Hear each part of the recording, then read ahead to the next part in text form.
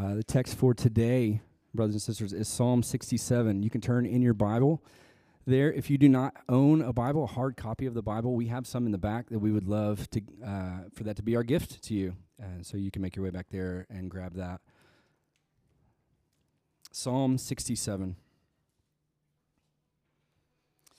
May God be gracious to us and bless us, and make his face to shine upon us, Selah.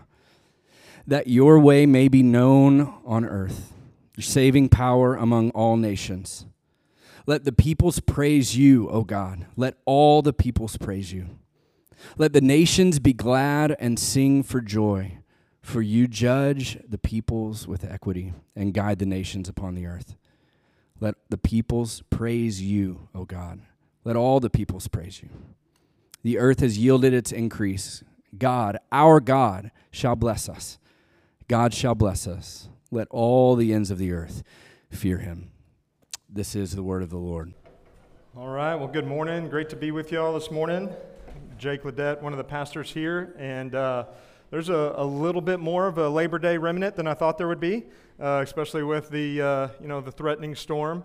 As we were walking over, Sophia was saying it's like the sky was just like holding back tears, like just embarrassed to cry, like just acting as if it was going to, but wasn't quite. Just didn't want to be embarrassed in front of everybody. So hopefully it'll relent and pour down those waters. And so I'm curious. No, you don't have to. I'm just curious in the sense of not answering out loud, but just giving you a moment, even as we prayed at the beginning, just to consider how you're doing this morning. How you come into this place, how even those songs for you, were those encouraging, were those life-giving, were those prayers you're desiring to believe, were those songs that you are singing out of great belief? A reminder, and just to let you know, even this morning, so every morning on Sunday mornings, we have pre-service prayer at 9:30 that everybody is welcome to.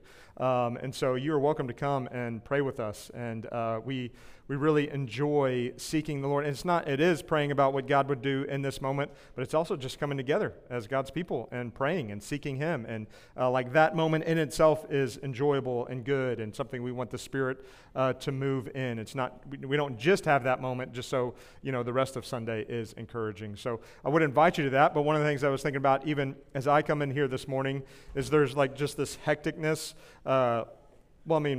Some of y'all have kids, and so we have 4 kids, and Ginger is sick, and so she may still be asleep right now. I'm not really sure. And so that's how her morning's going.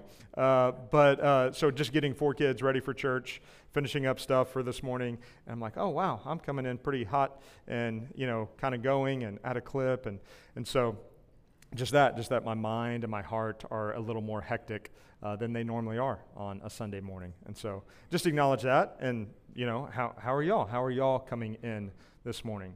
We want to be a place where, we just, we're not just here to think about who God is in some ambiguous, detached way from our actual lives, but we want who God is and all that he has to say to us to actually impact the reality of our lives.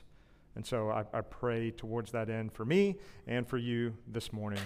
And so thinking of that, a couple of questions for us to consider even as we think about our lives, as we think about who we are. I'm going to give you kind of a thought experiment this morning. One, if you were to come upon a random person and you were going to try to convince them of one thing, like somehow this moment, you just get a moment with someone you don't know, but you get an opportunity. They maybe even want to be convinced of something. They're like, hey, if you could convince me of one thing, what would that be? What would you come up and convince me of? What would you want to talk me into? What would you want to encourage me towards? What would you want to convince me of? And I'm sure we're at church, so you all went real Christian real quick, but even if we were to step back from that just for a second, some of you are avid Android users, and if you're honest, that's the moment you've been wishing for, is someone would just give you a moment so you could voice all the benefits of a non-iPhone situation. Some of you, a popular thing is like a cold plunge right now. Some of you are just like, hey, this will change your life. If you just cold plunge every day, Figure out how to do it, and that's what you're convincing them of. Whatever your newest thing that maybe you're onto or encouraged by and it is actually helpful in your life, maybe you're taking that moment. And then obviously, many of us would, if we had that moment, we genuinely would be like, man, I want to encourage you in all of God's love for you. I want you to know about who Jesus is and what he's done for you. And obviously, that would be our hope for that moment in many ways. So there's that. If you had that moment to convince someone of something, what would you try to convince them of? Now think about this. If that same random person was allowed to follow you around for a week, and just observe your life, be with you throughout your day, hang out with you, be a part of your family for a bit, be inside your house. You know what? Let's go ahead and give them the supernatural power of being able to see your thoughts. Now, what would they be convinced of? So there's that idea of, okay, we see this random person. Oh man, I got this opportunity. Here's what I'm going to try to convince them of. Now, what's the difference between that, if there is one, between that and what they would be convinced of if we didn't tell them anything, but they just saw how we lived, saw the conversations we had, saw what we were passionate about, saw what we desired, saw what we celebrated, saw what we enjoyed, saw what we invited other people into, saw the thoughts we had in different situations, saw the prayers we did or did not pray as we're going through our day. What would they be convinced of? And here's what I want to acknowledge, because some of us, this is all of life. Some of us are too easy on ourselves, and some of us are too hard on ourselves. So let me just acknowledge this. There's a gap in those for all of us. None of us have that, like, oh, I'm convincing someone of the gospel, and I'm living this gospel out perfectly throughout my life. Jesus is the only hero here. He's the only one that did that. And so we all have this gap. So let's not just, before we even get going, heap shame on ourselves. But do we acknowledge there is a gap?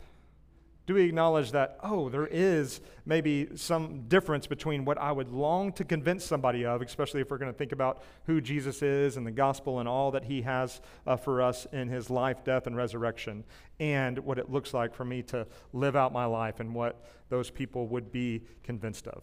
There is a gap for all of us.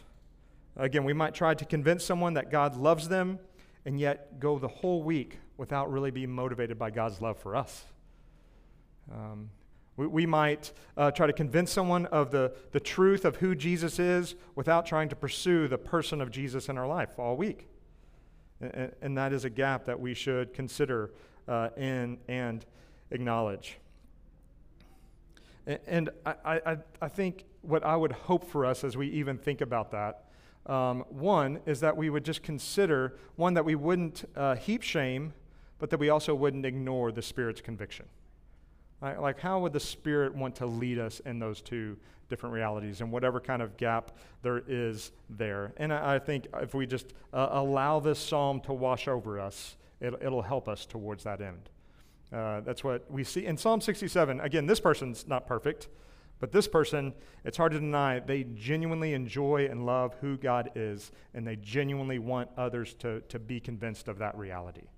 And at least at this week in their life, it seems like that is an overflowing reality. And we desire that, and we want that, and we want to live those kinds of lives. And so I think Psalm 67 will be really helpful as we kind of close out this series on community. So if a couple weeks ago, we talked about community as a local church. If you're a part of a community group, hope to be a part of a community group, I'd encourage you to go back and listen to that one.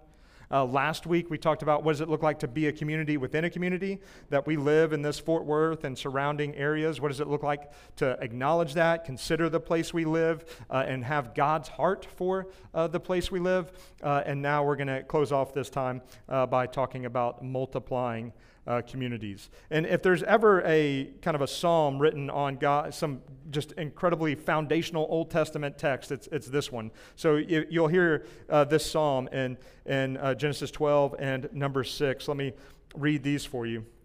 Genesis 12, 1 through 3 says, "Now the Lord said to Abram, 'Go from your country and your kindred and your father's house to the land that I will show you, and I will make of you a great nation, and I will bless you and make your name great, so that you will be a blessing.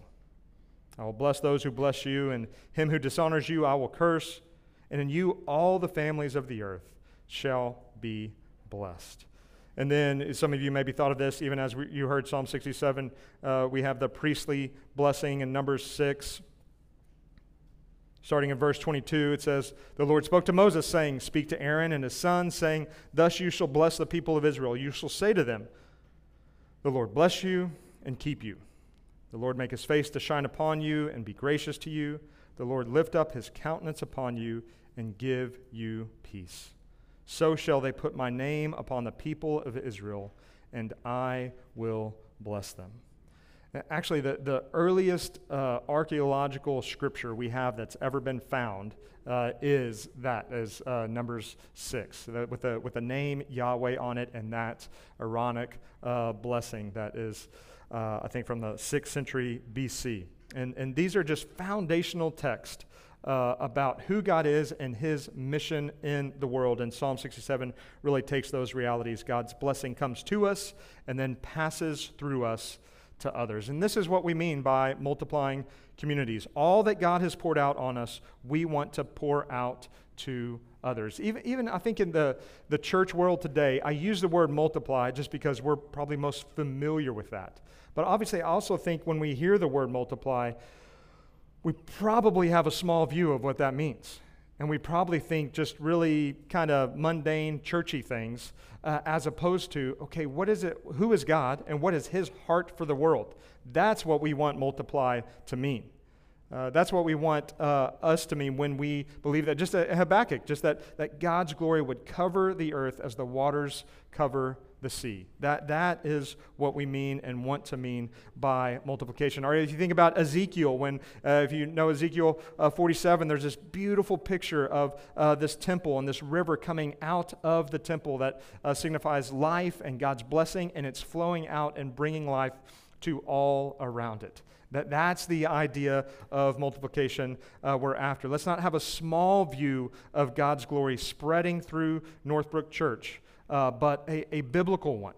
So we'll even talk about some of the tangible things like multiplying community groups or multiplying ourselves. We'll talk about some of that, but I don't want that to hinder us and give us a small view of God's glory, God's miraculous work throughout ages, throughout nations, throughout the world. That's what we want, even in those really kind of more ordinary, practical realities. And so let's look at Psalm 67 and see what we can learn and what it looks like for us to be really a part of God's glory saturating Fort Worth and to the ends of the earth. Here's what we're going to see in this little passage real quick. We're going to see that multiplication is genuine, that multiplication is miraculous, that multiplication is comprehensive and practical. So genuine, miraculous, comprehensive, and practical.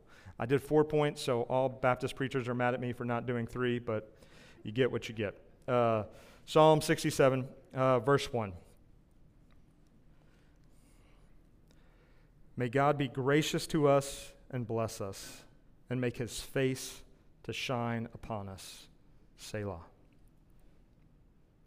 So Randy read it in this way, and maybe you know this, but that term, when you come upon it in the Psalm, Selah, it just means to pause. It means, okay, something has just been said that we need to consider. And so I'm going to read it again and let you pause and consider. May God be gracious to us and bless us and make his face to shine upon us.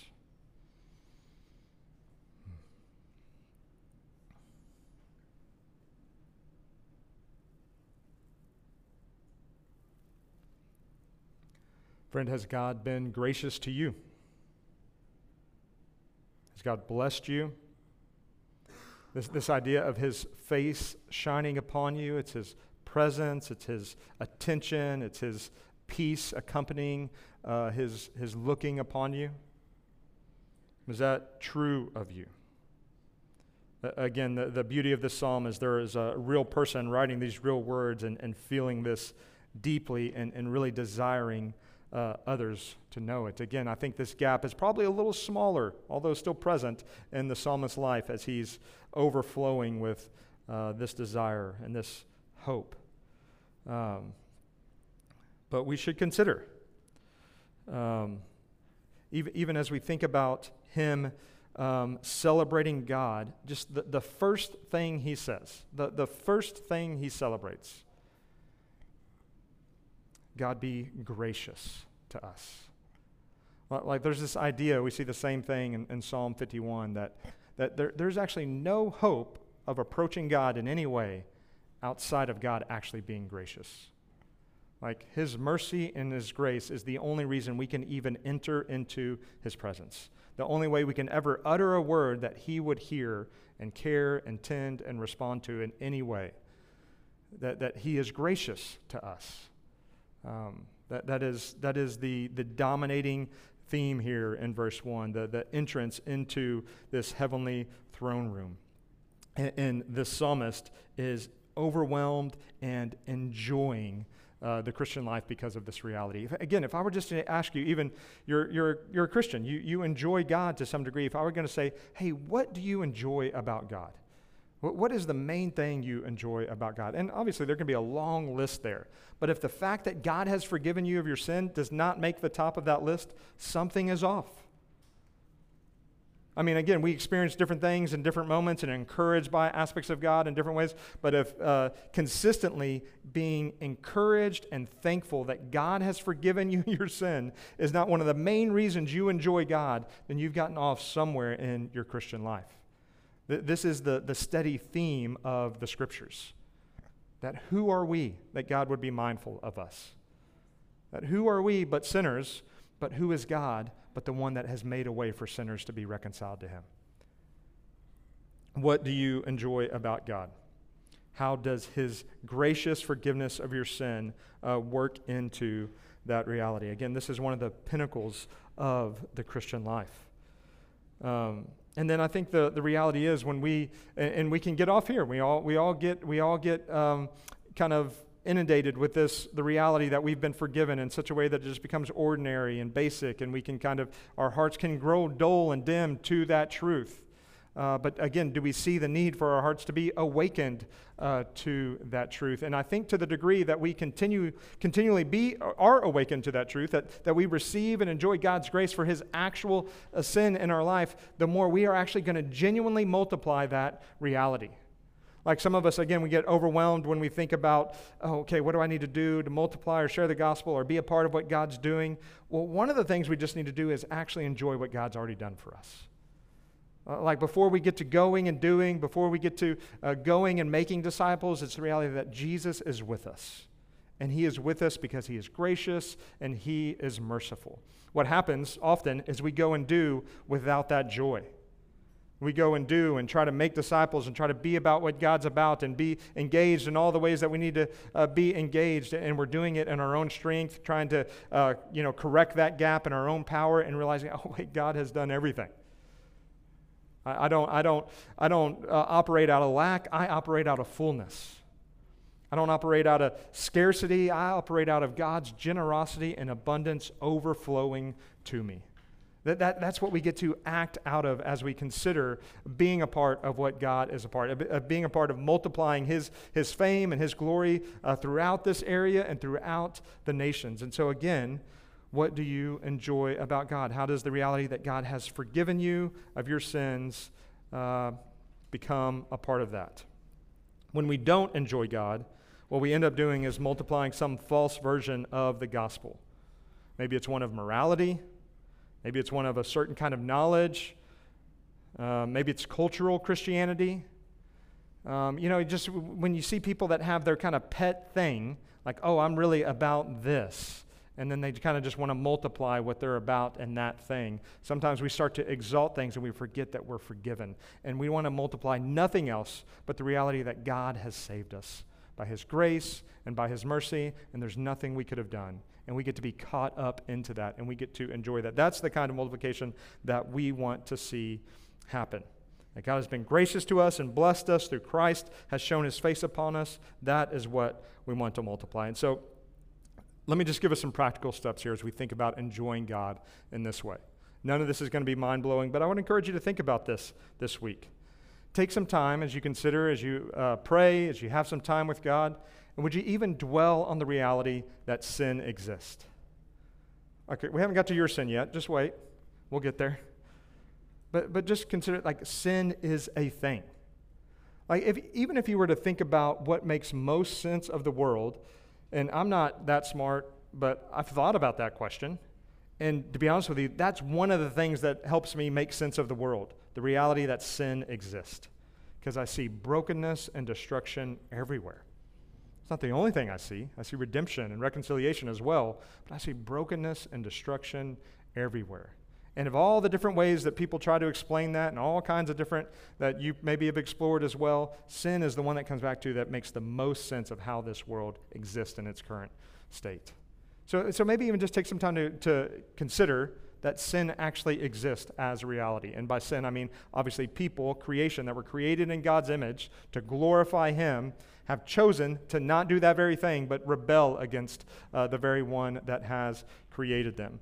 And then, so if sin does exist, then take some time to see, oh, this actually exists in my life. Like sin is actually present in my life. There's sometimes when I feel repentance lacking in my life, when it's not as consistent as I would hope it to be, when it's not as joyful and as I'd want it to be, that really, to be honest with you, is whatever this sounds like to you, that actually just taking a moment to be like, God, where is sin? Where is sin in my life? What is going on? And I'm not hunting for something that I'm not trying to go deep into the bowels of my own heart and try to figure everything out. I'm saying, where is obvious sin in my life that I've been ignoring, and just allowing the Spirit to use that moment to convict or show and bring awareness to where I am unaware in those moments. And that's a really healthy practice as the Christian. If we sin in specific, then we should actually confess those sins specifically to the very one that we have sinned against. And then, so take some time to consider what that is. And sometimes categories can be helpful here. I was actually talking to a counselor recently, and we were talking about some different things in my life, and he told me to dwell on these 3 areas, so maybe they'll be helpful to you. He's like, hey, why don't you take some time to pray and consider where you're cynical, where you're restless, and where you're entitled. Like, where do those things kind of show up in your life? And take some time to pray and consider that. Now, in those areas, sin is not the only thing that's going on, but it is an aspect of that. So take some time to consider. Maybe it's not those, maybe it's something else, but those have been helpful for me. And then finally, obviously, if we are, like the psalmist, going to confess God's grace to us, it's that. It's once we realize sin's a reality, that once we realize that, oh, there's actual sin in our life, then we confess that the only remedy for that sin is to trust and cry out to the very one we've sinned against. We so often like to keep our sin horizontal, like it's just against this person or just against that person or it's just in my own heart, and it is never just horizontal. It is always, it's like David, against you and you only have I sinned. David had sinned against so many people horizontally. He had an affair, he committed murder, he sinned against the whole nation. But he could say, because he was so convicted, against you and you only have I sinned, in Psalm 51. And there's a reality that sometimes our repentance is stunted because it's not centered on who God is. It's not centered on the one who is most offended by our sin. It's centered on, okay, I was doing this thing, now I need to stop doing this thing and go do this better thing. Surely that is an aspect of repentance, but that's an outflow of repentance. That's an outflow of realizing, oh, I have sinned against the very one who's done everything for me. I've considered all of that rubbish and ran my own way. And to receive grace from the one that is most offended, again, that is where this kind of Psalm 67 joy kind of flows from. Church, if we're just faithful just even to those simple steps, if we did nothing else and just engaged in that simple biblical practice, man, that God would multiply that. That God will multiply that throughout Northbrook, that God will multiply that throughout our community groups, that God would multiply that throughout our city and to the ends of the world, that we would be a people and see a people enjoying God's grace for their sin. That God would do that work. What else would we want to be a part of in our day? in our time, with this little bit of time we have on this earth. And then, secondly, first, that was multiplication is genuine, if I didn't say that. And the other thing about that is we are going to multiply something. Like, it's genuine. Whatever was genuinely going on in our life is what we're genuinely going to multiply. And so if that's the genuine thing going on in our life, then praise God that he would use that and multiply that reality. And then, secondly, multiplication is miraculous. Here's, again, one of the things I wanted to say about multiplication in the church, and maybe I've just been involved in church leadership for a long time, so maybe this doesn't hit with y'all, but sometimes people like me use the term multiplication to say, hey, it's kind of code speak for more people need to be involved and more people need to be doing things better. Like, that's multiplying. It's like, hey, you're not really doing all you need to do, so let's start doing that and start being better at what we're doing and just multiply more work throughout either some kind of volunteer opportunity. There's just a superficialness to how people like me can stand up here and use the term multiplication. And what we can do is we can start to think that multiplication is this thing that we can control. Like, if we do this and then do that, and then here we go, this happens. But when you look at the reality of multiplication in the scriptures in any kind of way, when you look at God's work happening in the Bible, it's miraculous. This is God's work that man gets caught up in and gets to be a part of and gets to enjoy. There's no like, oh, if we just had the right people in the right spot doing the right thing. And I'm not saying those things aren't important, but we put so much emphasis there that, oh, that's going to create the miraculous work that we want to happen. And no, show me that in the scriptures. Or show me Acts 2 where God added to their number day by day those who were being saved. Where God pours out his Spirit, where God moves in a miraculous way, where God redeems from Egypt. God is the one who multiplies his fame throughout the ends of the earth. And so let's not view multiplication in this man-made, kind of man-centered way and view it in this God-centered, God, you do this work. This is your work that we get to be a part of. Multiplication is miraculous. We see this in verse 2, like the kind of the content of this miraculous work is that God's way would be known on the earth. His saving power among all nations. I think when we think about God's ways being made known on the earth and that being multiplied throughout the ends of the earth, here's one of the ways we make that kind of man-centered. We kind of take that out of God's hands and put it into our hands when we kind of change what God's ways are. Like, man, God's ways are kind of offensive right now. Like, if we can just kind of change those a bit and make those a little more. I remember I was watching a debate a long time ago, many years ago. This has been a conversation, obviously, for a long time, between Rob Bell and a guy named Andrew Wilson from the UK, and they were debating just what the Bible says about homosexuality. And obviously, there was a lot to say there. But then Rob Bell, he was, they talked about the Bible, they talked about different things, and then Rob Bell was like, hey, we're losing people. The church is losing people. And in that, he was revealing his desire for why he thought, he could change what the Bible says, because the church was losing people. What he was doing was taking the miraculous out of God's hands and putting it into his hands and saying, oh, if we just change this to make it more palatable. And the same happened in the first century in the Roman, like we talked about this before, but in the New Testament church in the first few centuries, the Romans would say of the Christians, it's like they share their table with anybody, but they don't share their bed with anyone. And that's so confusing to them. A culture that shared their bed with everyone and was not very hospitable in other ways. And so there's always some aspect of who God is and his way that's going to offend every culture and every time. And even in our culture, it's going to change. God's ways offend, our culture in particular ways right now. 50, 100 years from now, those are going to be different ways. And so what we do when we try to multiply God's name, his fame, his glory in our own strength is we change his ways. But we also see this, that for anybody to believe in God, for you to agree with God's ways is a miracle. For me to believe that what God says is true is miraculous. I didn't figure this thing out. I didn't go to school and be like, oh, okay, now I see God's ways are true. No, God's miraculous power saved me. And I'm still figuring that out. But that I would have a hope to, that I'd want to continue to grow in that any of us would want to, is miraculous. And when we think we have the power to change what he says and thinks about certain things to help people come to him, then we have, again, done that in our own strength. His ways being made known is a miraculous work. And then, again, it's not our saving power, but it's God's saving power among the nations. We don't have the power to save, and you can be freed up from that.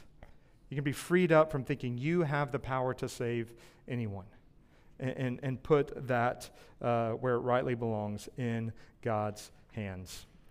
And we see the outcome of this miraculous saving work in verses 3 through 5.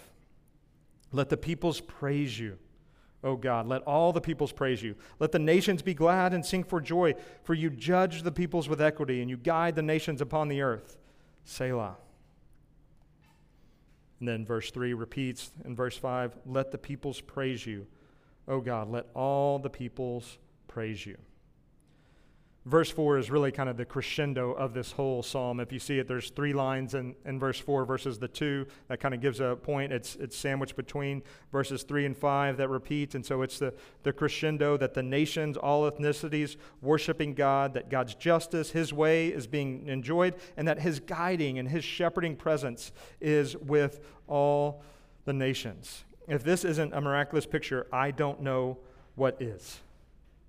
That all peoples, all nations, worshiping God for who he is and his ways and his saving power among the nations, enjoying his tending and shepherding and longing for those things. That's the picture we get here in this psalm. And again, when we have that big kind of view of this miraculous work that only God can do, which of us is going to usher that in with a strategy, with a tactic? With, if we just do this one thing, or if we put these people in the right place, or if we do this or do that, which of us is going to usher us in with those kinds of decisions? And again, I'm not saying those things aren't important, but have we placed too much importance on those and not been in awe and in need and in prayer for God to do what only he can do? I mean, even just that. How often do we spend thinking about those things in our lives or in others' lives versus praying for God to do this thing? That just shows where our priorities are. That shows what we think will actually change. Are we on our face before God asking him to do only this, or do we spend our time planning and strategizing? And then obviously there's a third option of doing none of those, and this just not being a priority in our lives in any significant way. And it just goes, we must mention that God's judgment and shepherding that we see here in verse 4, obviously, they're culminated in the cross of Jesus, where our chief shepherd gives up his life, absorbing the just wrath of God for our sin, that we might be reconciled to this God. That's the beauty of the gospel. And so let me ask you this question. Where do you need to seek God's miraculous help so you can be a part of this nation's being glad? Like as you think about God's work coming to you, that you being blessed by all he's done, and then that flowing through you to others, where would you say you need God's miraculous help? Is there some barrier you have to being a part of this? And I would encourage you to not think too lofty in this. A lot of these barriers are just really straightforward things, like you don't have time. Like I think about, y'all could pray for me this way. I like to have someone reaching out to me, asking about these kinds of things, and I'm really struggling to figure out the logistics of just meeting with this person.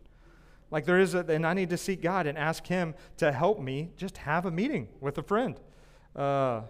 Like, is there something like that in your life? Do you just feel like time is so short that you just don't have any time to be about what God is about here? I think of the common ones. You feel like you don't have any experience. You don't know what to say. You are afraid. Like those things when it comes to what God has done in your life. Even if you know you're a sinner, you're enjoying God's grace for your sin, but as soon as you think about talking about that in any way with someone that believes different than you just like, yeah, I have no idea what to say. I have no idea what to think. I have no idea what to do. This all just feels awkward. Well, would you take time to pray and ask God's miraculous power to break through in those areas. For God to move in only a way that He can move. And even for the kids in here, I would just encourage you, this is not like an adult thing. This is like a thing for all of us. And kids, I would encourage you to embrace this in such a way that you can start trying to figure out what it means to engage in some of these conversations with people around you, that you could start walking in some of these things and see and desire for God to move in ways that only He can move. And so if this week you're going to get with God and confess your sin, after that I pray that you would pray Psalm 67 for your life. And pray for the barriers that you experience of joining in this miraculous work of God multiplying His name and His glory among the nations. And obviously, if it hasn't been clear, when I say among the nations, I mean like our neighbor. I mean like at work. I mean our family. I mean at the schools we go to, at the homeschool co-op we're in. I mean, and then I do mean among the nations, that God might call us to give, support, pray, or go to the nations where we want to see God's glory again cover the earth as the waters cover the sea. And then multiplication is comprehensive. If you look at verse 2, all nations. Look at verse 3, all peoples. Look at verse 4, the nations. And then verse 5, all the peoples. And then again in verse 7, all the ends of the earth. God wants us to look up out of our little closed-minded little lives and see that His salvation is more vast than we can even comprehend. It's so local, it's so ordinary, and yet it's so vast. It's all-encompassing. It's a hot topic lately. I'm not convinced there's aliens, but if there are, they need to bow their little green knees to Jesus and enjoy His gospel for them. I'm not sure their knees are green, or they have knees. But His salvation has no end. Wherever there is sin, there is redemption in Christ. And we need to open our hearts and our minds and look out of our little lives and see that this is what Psalm 67, it's all encompassing. There's no ethnicity left out. There's no nation left out. And we need to have that same kind of view. And here's how this reality gives us hope. Again, is there a person that you have given up on? Pray that God would give you the miraculous power to not give up on that person. Is there a part of the world you have written off? Pray that God would give you a miraculous view for that part of the world. If it's up to you, there is no hope. But if it's up to God, there's more hope than we can fathom and imagine. And then finally, multiplication is practical. I say this, we don't need to pit the practical against the miraculous. I've been pressing against the practical because I want us to have a view for God's saving power. But God often uses the ordinary things of our life to accomplish His miraculous work. And so we're not having just this ambiguous hope for God's miraculous power. We actually want that to show up in our lives, and often that shows up in the very ordinary ways. It's one prayer I pray almost every time I'm counseling a couple. Like, God, would you, or a person, God, would you use this ordinary conversation to do the miraculous work you're doing in people's lives? And I've seen God bless that prayer over and over and over again. And so we don't need to pit the practical against the miraculous. We need to ask our view and our hearts to be enlarged, to ask God to do His miraculous work through the very practical things in our life. This desire in verse 7, let all the ends of the earth fear Him, is a desire for real people that have no thoughts of the God of the universe to be in awe of the God of the universe. And so that's what we should desire. Again, it's not just this ambiguous hope. It's a real hope for real people that we really know, or that we really hope to know. Come to see who God is and actually be in awe of who He is. It can be really practical. This is why we want to encourage and equip you to share the gospel in your workplace, with your family, in your neighborhoods. This is why we do want to multiply community groups, so that more people will have more opportunities to see and hear the gospel lived out. This is what we want to be at the core of any opportunity to serve at Northbrook, whether it's teaching kids or welcoming people, leading a Bible study, or whatever else. We want this to be the core of those opportunities. And this is why we want even you to think outside the box of opportunities at Northbrook. What opportunities has God put in front of you? What desires do you have? Even if you think about making things right, as verse 4, that God's justice coming into you. There are some of you are actually just really good at fixing broken things, like literally, like broken things, and you can fix them. And that's one of the ways God can use you to be about what He is about. We want to be a church where you need to, it's better to ask for forgiveness than permission. Like, what do you want to do? What do you want to do as you live out this Christian life? Don't feel confined, don't feel withheld, we bless you in pursuing and experiencing and experimenting with how God would want you to join in with what He's doing in the world. That you would spend, and then you could let us know how we could help you, how we could equip you, how we can even just pray for you as you go about doing whatever it is that the Lord has put in front of you. There's not only these few ways, yes, we want you to help and be a part of what God's doing in some particular ways at Northbrook, but man, God's work is not confined to that. What in the world? Psalm 67 should give us a broader view of what God would want to do with our life, with your life. And here's the thing. There's certain things you shouldn't do because you're not good at them at all. And sometimes it takes figuring, maybe there's a better way to say that. But I've already said it, so I don't know what to do now. But and sometimes it takes experimenting and trying that out. Maybe you try to lead a community group and it doesn't go well, and that's just not what's for you. Maybe you try to greet people and you just got one of those faces that looks angry all the time. Like, okay, maybe we should put someone else in that spot. There's just different ways God has gifted us, different experiences He's given us, different opportunities that He's put in front of us. And we want to be a church that pursues and desires and blesses you in that way. Because here's the other thing, guys, none of this can mean we add to our schedule a lot more. None of this can mean, we've got a lot more to do. None of us have space for that. None of us have time for that. We have to be thoughtful about, what is God actually, like, what am I doing with my time? Where do I go most of the time? And what does it look like to be about this in those places? What does it look like to ask for God's help? What does it look like to pray and ask that God's people would pray for me and encourage me in this way? What would it look like to lay these things down before my brothers and sisters of, hey, here are barriers that I really feel in regards to being about what God is about among the nations. I don't know what to say. I don't have any time. I don't know what God says. I don't know anything about the Bible. What is that? And how can we join you in that? How can we pray for you? How can we equip you? Again, God's miraculous work is practical. And when it's His work, we can figure out what we're not good at and trust, that's okay. We don't have to be afraid of people. We don't have to be afraid of what people think. We don't have to be afraid of encountering failure because it's God's work, not ours. We're not messing this thing up. We're risking, we're taking risk, we're trusting Him, and we're letting Him do what only He can do.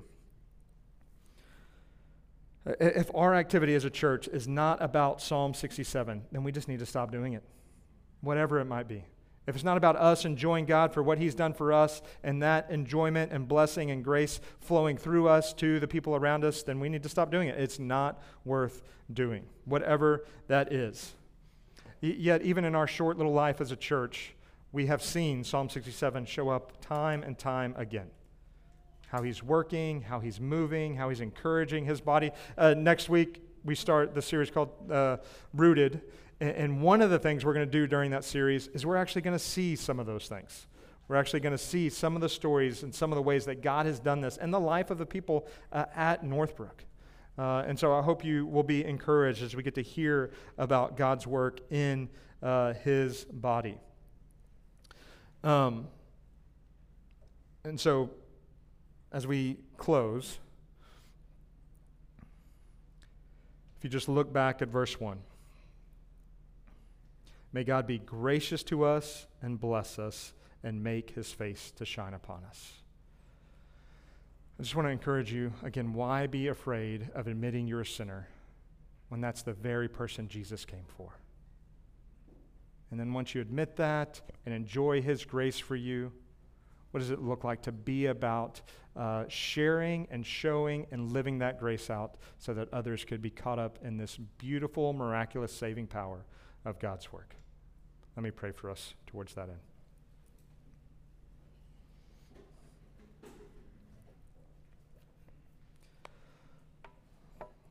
Father, we thank you that you show us your heart. You show us your heart for your creation. Even as you call Abram to be a blessing to the nations. Even as you speak the priestly blessing over your people. And even as you speak, Lord Jesus, that you have all authority, that you have all power, that you will be with us to the end of the age as we go and make disciples of all nations. That we don't have to wonder about your heart, that you haven't set us on a task just to be busy, but you set us on what is most important to you. Us reveling in your love and kindness towards us in Christ, and us being a part of proclaiming that message to any and all that would hear. And so, Spirit, again, we acknowledge now this is a miraculous work. Would you help us lay down our small-mindedness and pick up fear and awe of you, the triune God of the universe? And then, Spirit, would you empower us to take risk, to be bold, to consider the story that you've given us, the experience you've given us. Would you wash us anew with the joy of being forgiven? And I just pray that you would multiply opportunities for the people of Northbrook to see your multiplied blessing throughout the ends of the earth. Spirit, even as I pray, I pray that you would give us more faith to believe that. More faith to pray those prayers. And by more faith, I just mean more gazing upon Jesus and trusting that he can do it. And that he has done it. And that because it is finished, we can go with his power and his presence, we pray. In Jesus' name, amen.